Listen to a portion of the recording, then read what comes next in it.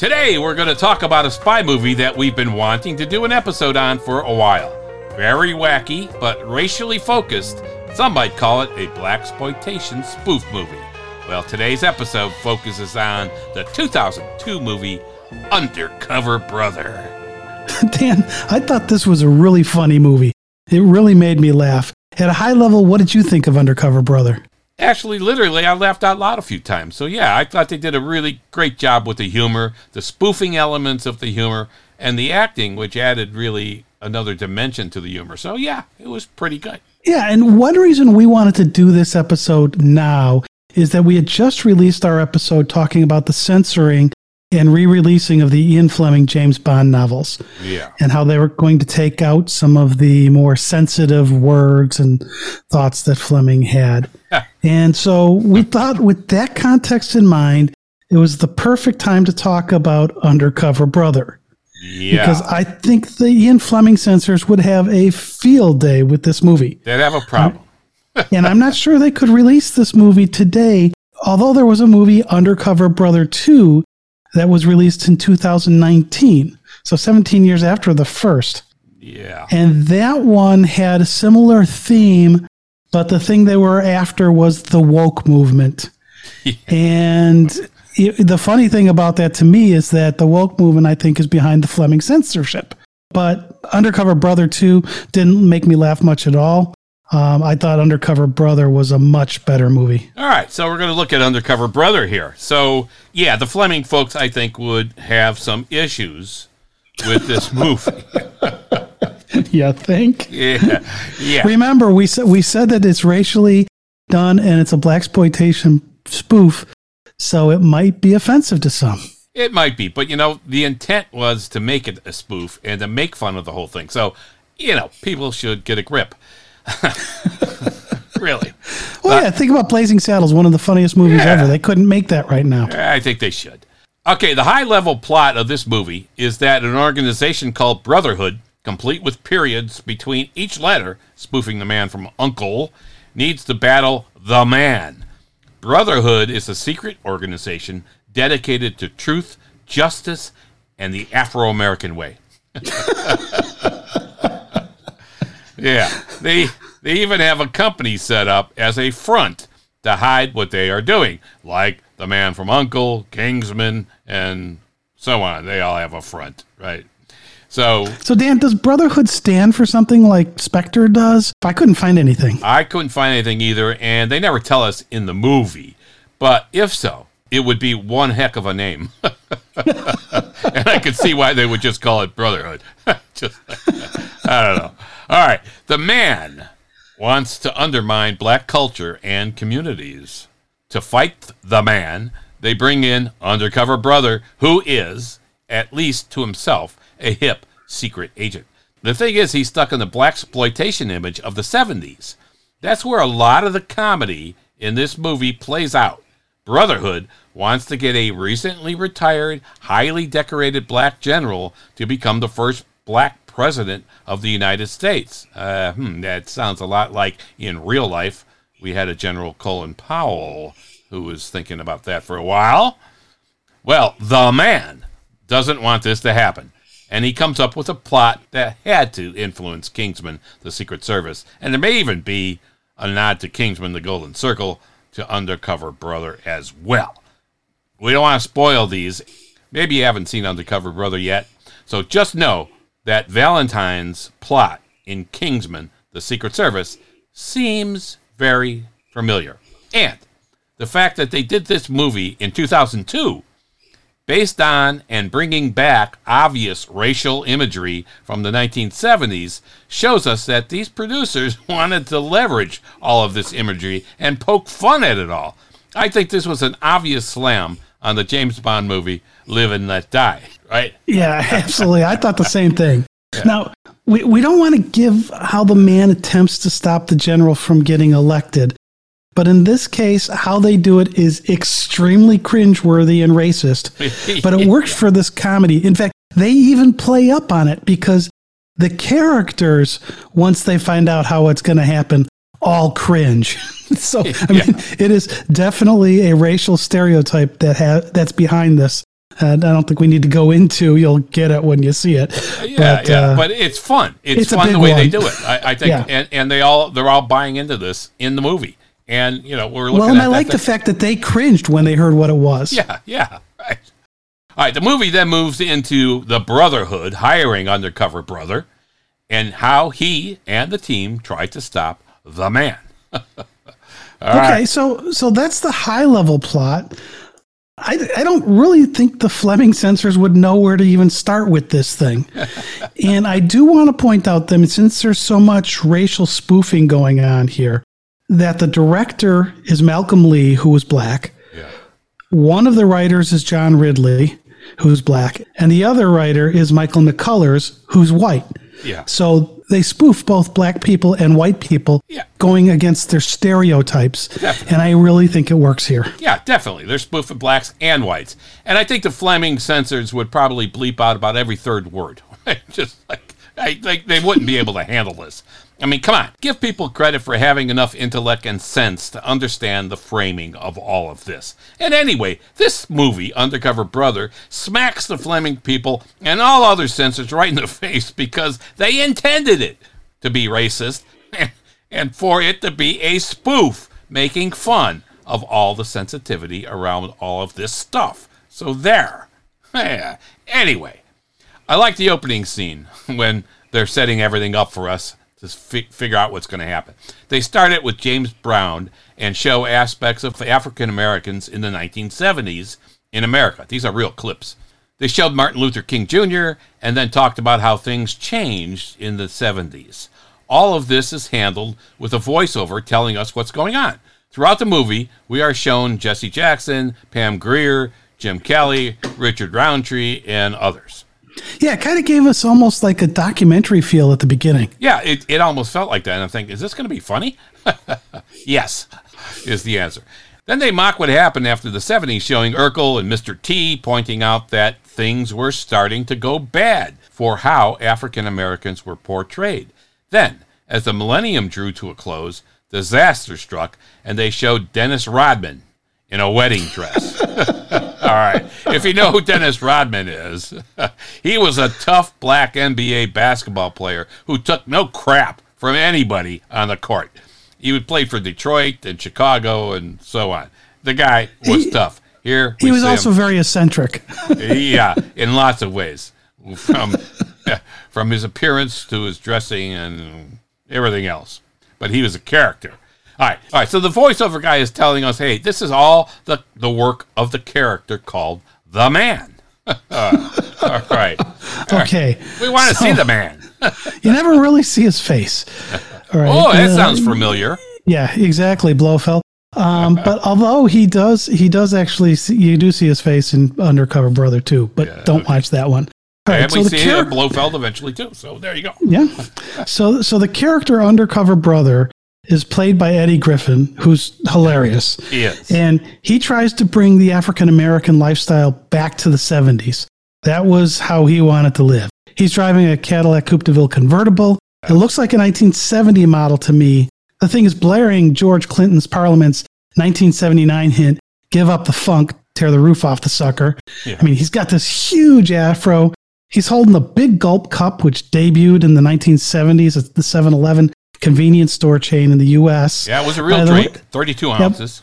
Yeah, by the way, that was actually the work of Coca-Cola Corporation. Yeah. We got those things going. So anyways, this fits what they're going for. Now, he has this orange soda in this Big Gulp cup, and he spins the car around. He doesn't spill a drop of this soda. Yeah.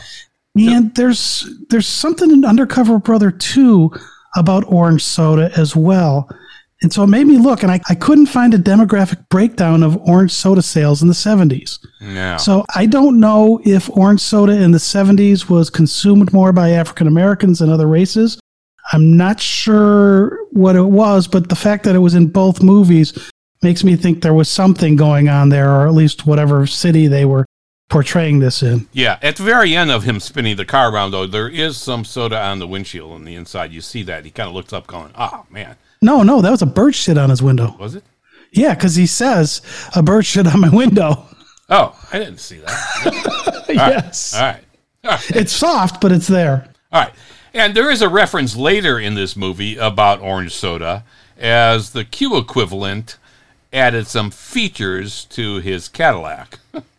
That's all we're going to say there. And I like the double 8 balls. Wait. Features to the Cadillac? Kind of like what they did to the Aston Martin? Yeah. Well, look, their Q equivalent added a few modifications to the Cadillac. And cool. You'll see them in the movie.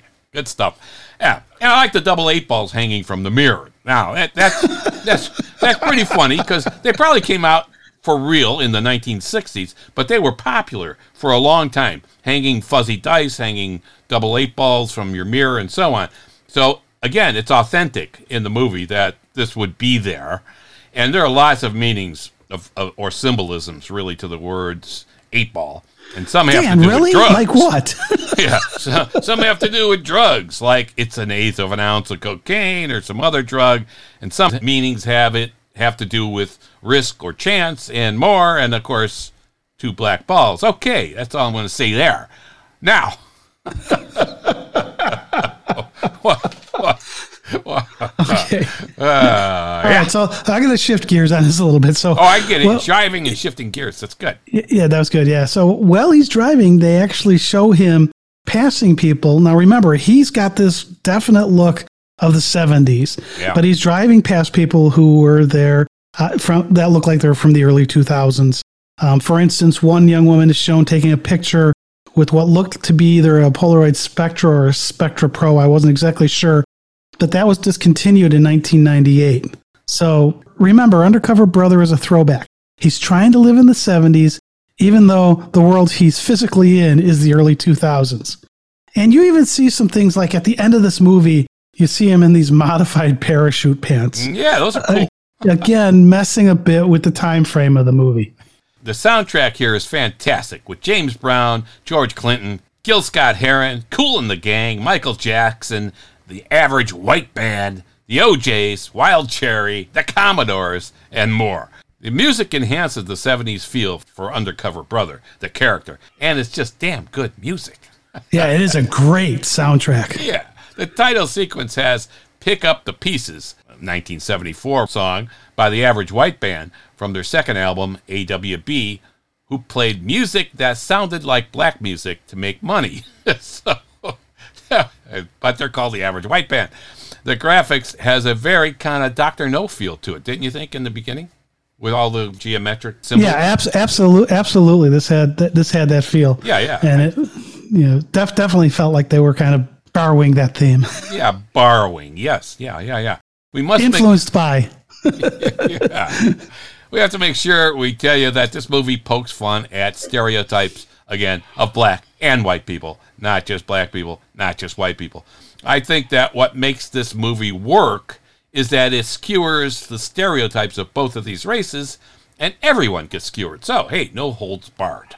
Now, black and white people, at the end of the movie, they even comment in the movie that they didn't have anything in it about Asians or Latin Americans or anything like that. It was just black people versus white people. Yeah. And to me, skewering both black and white people uses the premise that the comedians Don Rickles and Lisa Lampanelli used. Right? Yeah. They skewer everybody. Yeah. Right. But really, they're skewering the stereotypes, not the individual. Right. And they also poke fun at themselves while they do this. And this movie seems to take this approach, which is why, to me, it works. Yeah. I think that's a good point. Because they do make fun of themselves as well. So, to give you an idea of what we're talking about here, the names of the characters let you know what you're in for a little bit. Anyway, Eddie Griffin plays the lead character, like Tom said, named Undercover Brother. Chris Kattan plays Mr. Feather. I like that name. He carries around a little white feather. Denise Richards plays White She-Devil. Anjanou Ellis is Sister Girl. It's Sister Girl, don't say sister. Dave Chappelle is Conspiracy Brother. Shai McBride is the Chief. Neil Patrick Harris plays Lance. Does a good job. Gary Anthony Williams plays Smart Brother. And Billy D. Williams, who I always love. He's just great in everything. He plays General Boutwell. All right. I think they are letting us in on the joke with some of these names. Yeah, one of the things about these actors and their names, Gary Anthony Williams plays that character Smart Brother, like you said. And when I first saw it, I thought it was a young Kenan Thompson from Saturday Night Live. Okay. To me, he looked a lot like him. He's since lost a ton of weight, but it wasn't him. I looked it up. I'm like, I thought that was Kenan Thompson playing that role, but it's not. So, all right, getting back to your thoughts, Tom, on the Ian Fleming rewrites and this movie. Here are a few of the lines that I think the Ian Fleming's censors would feel maybe would need a little rewriting. And again, this is a spoof. We're going to give you the lines. Don't be offended. It's a spoof. They intended for this to be ridiculously funny and be a spoof. All right, there's a line given by a white person called The Man, as we mentioned, who says, "I want the White House to stay white." All right. And Dave Chappelle's character, Conspiracy Brother, he was terrific, by the way. He was. He's good in everything he does. It's really good. He has the line, "What kind of self-respecting black man would run as a Republican? What has the Republican Party done for black people?" Smart Brother replies with some lines about how the Republican Party was the party of Lincoln, freed the slaves, and so on. Emancipation Proclamation. It was brilliantly delivered. All right, in the control room where the Brotherhood has infiltrated at the Man's headquarters, White She-Devil turns on the Man's people and says, "Once you've had Undercover Brother, there is no other." and Conspiracy Brother kind of looks at her and goes, "Man," something like, "it's supposed to be once you've had black, you never go back." Okay, and keeping in this vein, and let's just keep it going. There's a line where the chief says, "It's a great day for black people of all races." That was a great line. Great day for black people of all races. That's perfect. That's just perfect. That sums up the whole movie, really, right there. Yeah, exactly. And of course, Dave Chappelle's character uses that word that black people sometimes use, but white people can't, so I won't use it here. He uses it a couple times in there. Yep. There's even this scene where they've got the security thing that you need to pass by to get through a room. An Undercover Brother has to do some convoluted handshake with this thing. It's a good scene. A sign pops up and says, "Blackness confirmed, you got soul." That was a good scene. And then there's this is another one where it's my naivete, I think, like with the orange soda. There's a recurring joke about how black people don't eat mayonnaise, but white people do. Yeah, we'll see later, too, that there's a whole chicken thing going on here as a recurring joke, and who likes chicken and who doesn't. But there you go. So I guess I'd sum up this part of the discussion as Undercover Brother is one of those movies where you have to say, I know I shouldn't be laughing. I shouldn't be watching this and laughing, but I just can't stop. Because it's skewering everything, which is what makes it work and doesn't offend in my mind. It doesn't offend. I think we should laugh and feel good about laughing with this movie because you ought to know better to laugh and be able to laugh at this movie. Anyway, these types of comments just heighten the racist aspect of the characters, and it does it by poking fun at the stupidity of such comments. There's even a long segment showing white stereotypes and things that supposedly white people like that black people don't.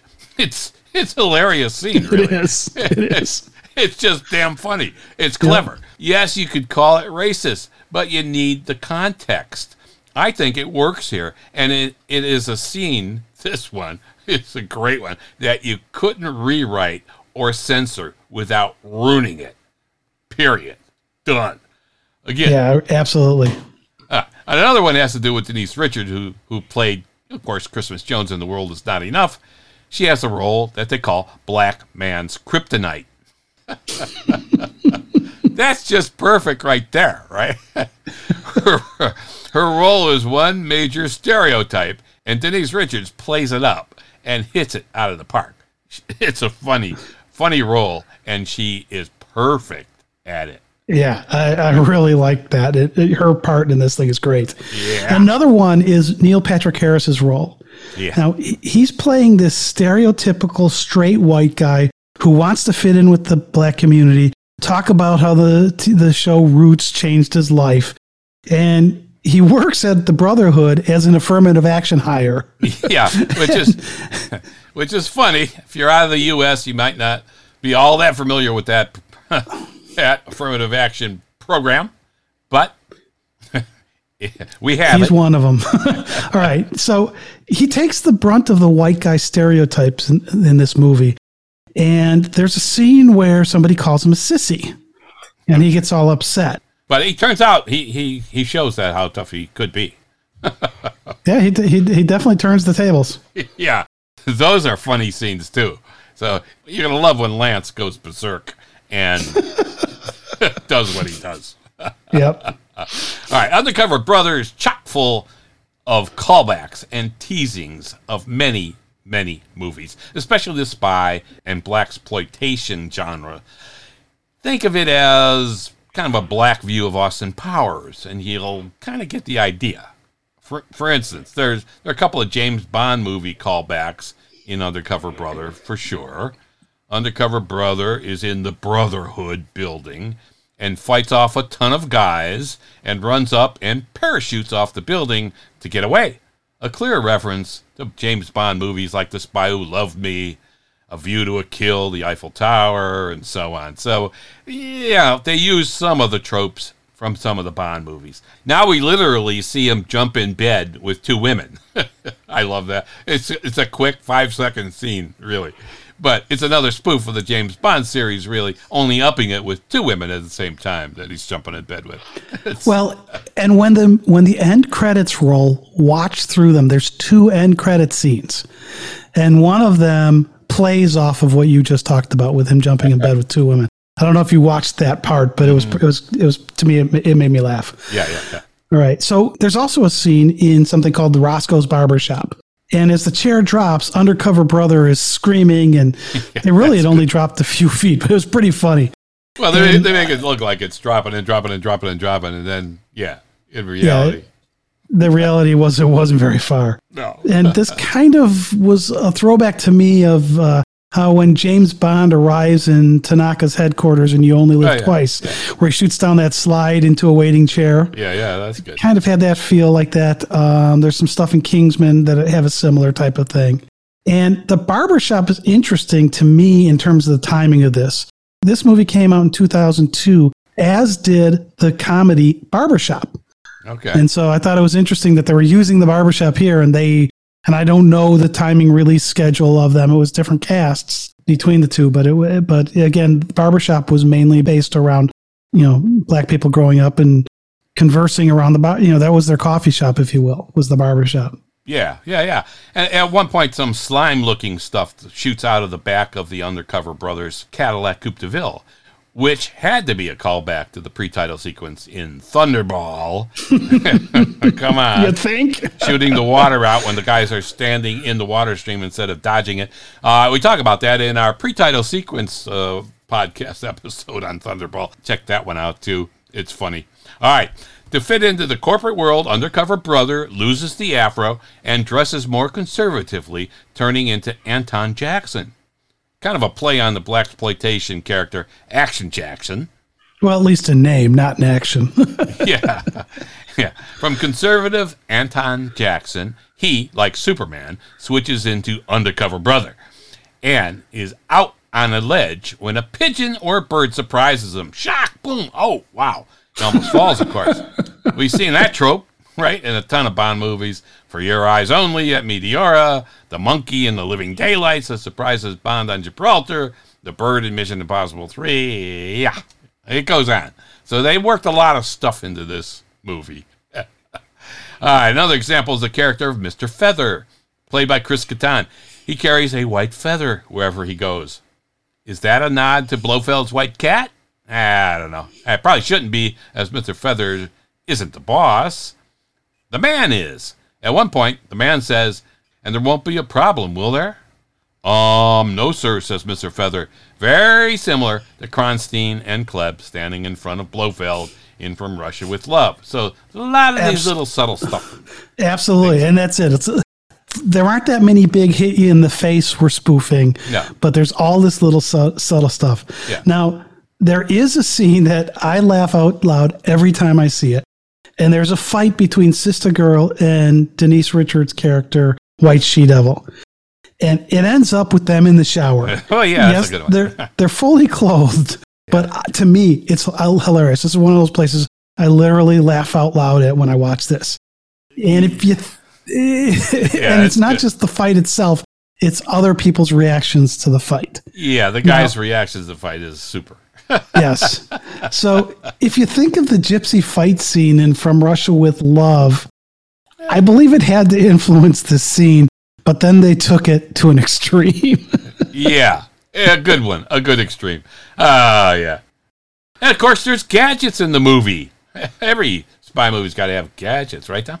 Absolutely. Everything from Sister Girl's lipstick tube being a radio transmitter to a golf ball camera, a digging spade that's a control device, a hair trimmer that controls a trapdoor, and watches and gloves that are communication devices as well. All fun stuff, but you got to throw some gadgets in there, some ridiculous gadgets as well. So yeah, and one of these ridiculous gadgets were Undercover Brother's platform shoes. Oh, yeah. He's holding Sister Girl, and his platform shoes...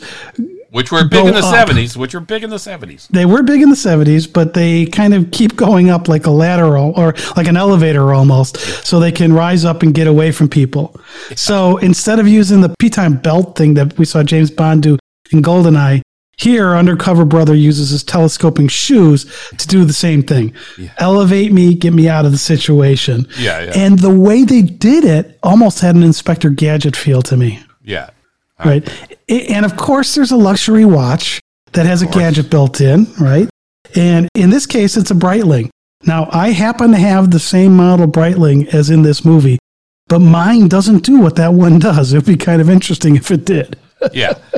What the watch does is really, again, racist. Bringing back your mayonnaise talk a little earlier, though.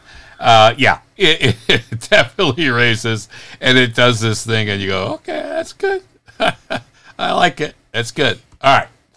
And it's not just James Bond. Remember, earlier we told you that Brotherhood is a secret organization dedicated to truth, justice, and the Afro-American way. Well, obviously, this is a play on the Superman Truth, Justice, and the American Way slogan. And there's a glass cutting scene that ends up being extremely funny. We've seen glass cutting scenes in lots of spy movies, and this one you haven't seen before. It's a bit reminiscent of the Ethan Hunt in Mission Impossible scene where you see some of this, but this one is different and funny. Yeah, Dan, I think we should point out that Undercover Brother has a PG-13 rating in the U.S. for language, sexual humor, drug content, and campy violence. And I think that pretty much sums up the movie. I was surprised it didn't have an R rating, especially since Dave Chappelle slips in a few words in there that are no-nos. Although this was 2002, so you probably could get away with it a little better then. Yeah. So for us, that sums up this movie. It's the spoof movie. We think it's pretty funny. You've got to understand it in context. Yeah. So after you listen to this episode and watch the movie, let us know what you think. If they're going to rewrite Fleming's works, should they rewrite this movie's script? No. Or since it's satire, should it be fine? It's fine. Absolutely fine. Let us know what you think, too. All right, so if you're out of the U.S. and you've seen blaxploitation movies, you've seen Live and Let Die, you're going to understand some of the stuff that's going on in this movie. Should you see it? I say yeah. Tom? Oh, it cracks me up, and any movie that can do that, I like. Yeah, anyway, it's less than an hour and a half, I think. So, it is. Yeah, see this movie. All right, that's a wrap. This has been Dan. And Tom. Of SpyMovieNavigator.com and our show, Cracking the Code of Spy Movies. Please subscribe to our show through your favorite podcast app and give us a 5-star review in your app, too. That helps keep this show going. We thank you for listening because we really appreciate you spending time with us. Thanks.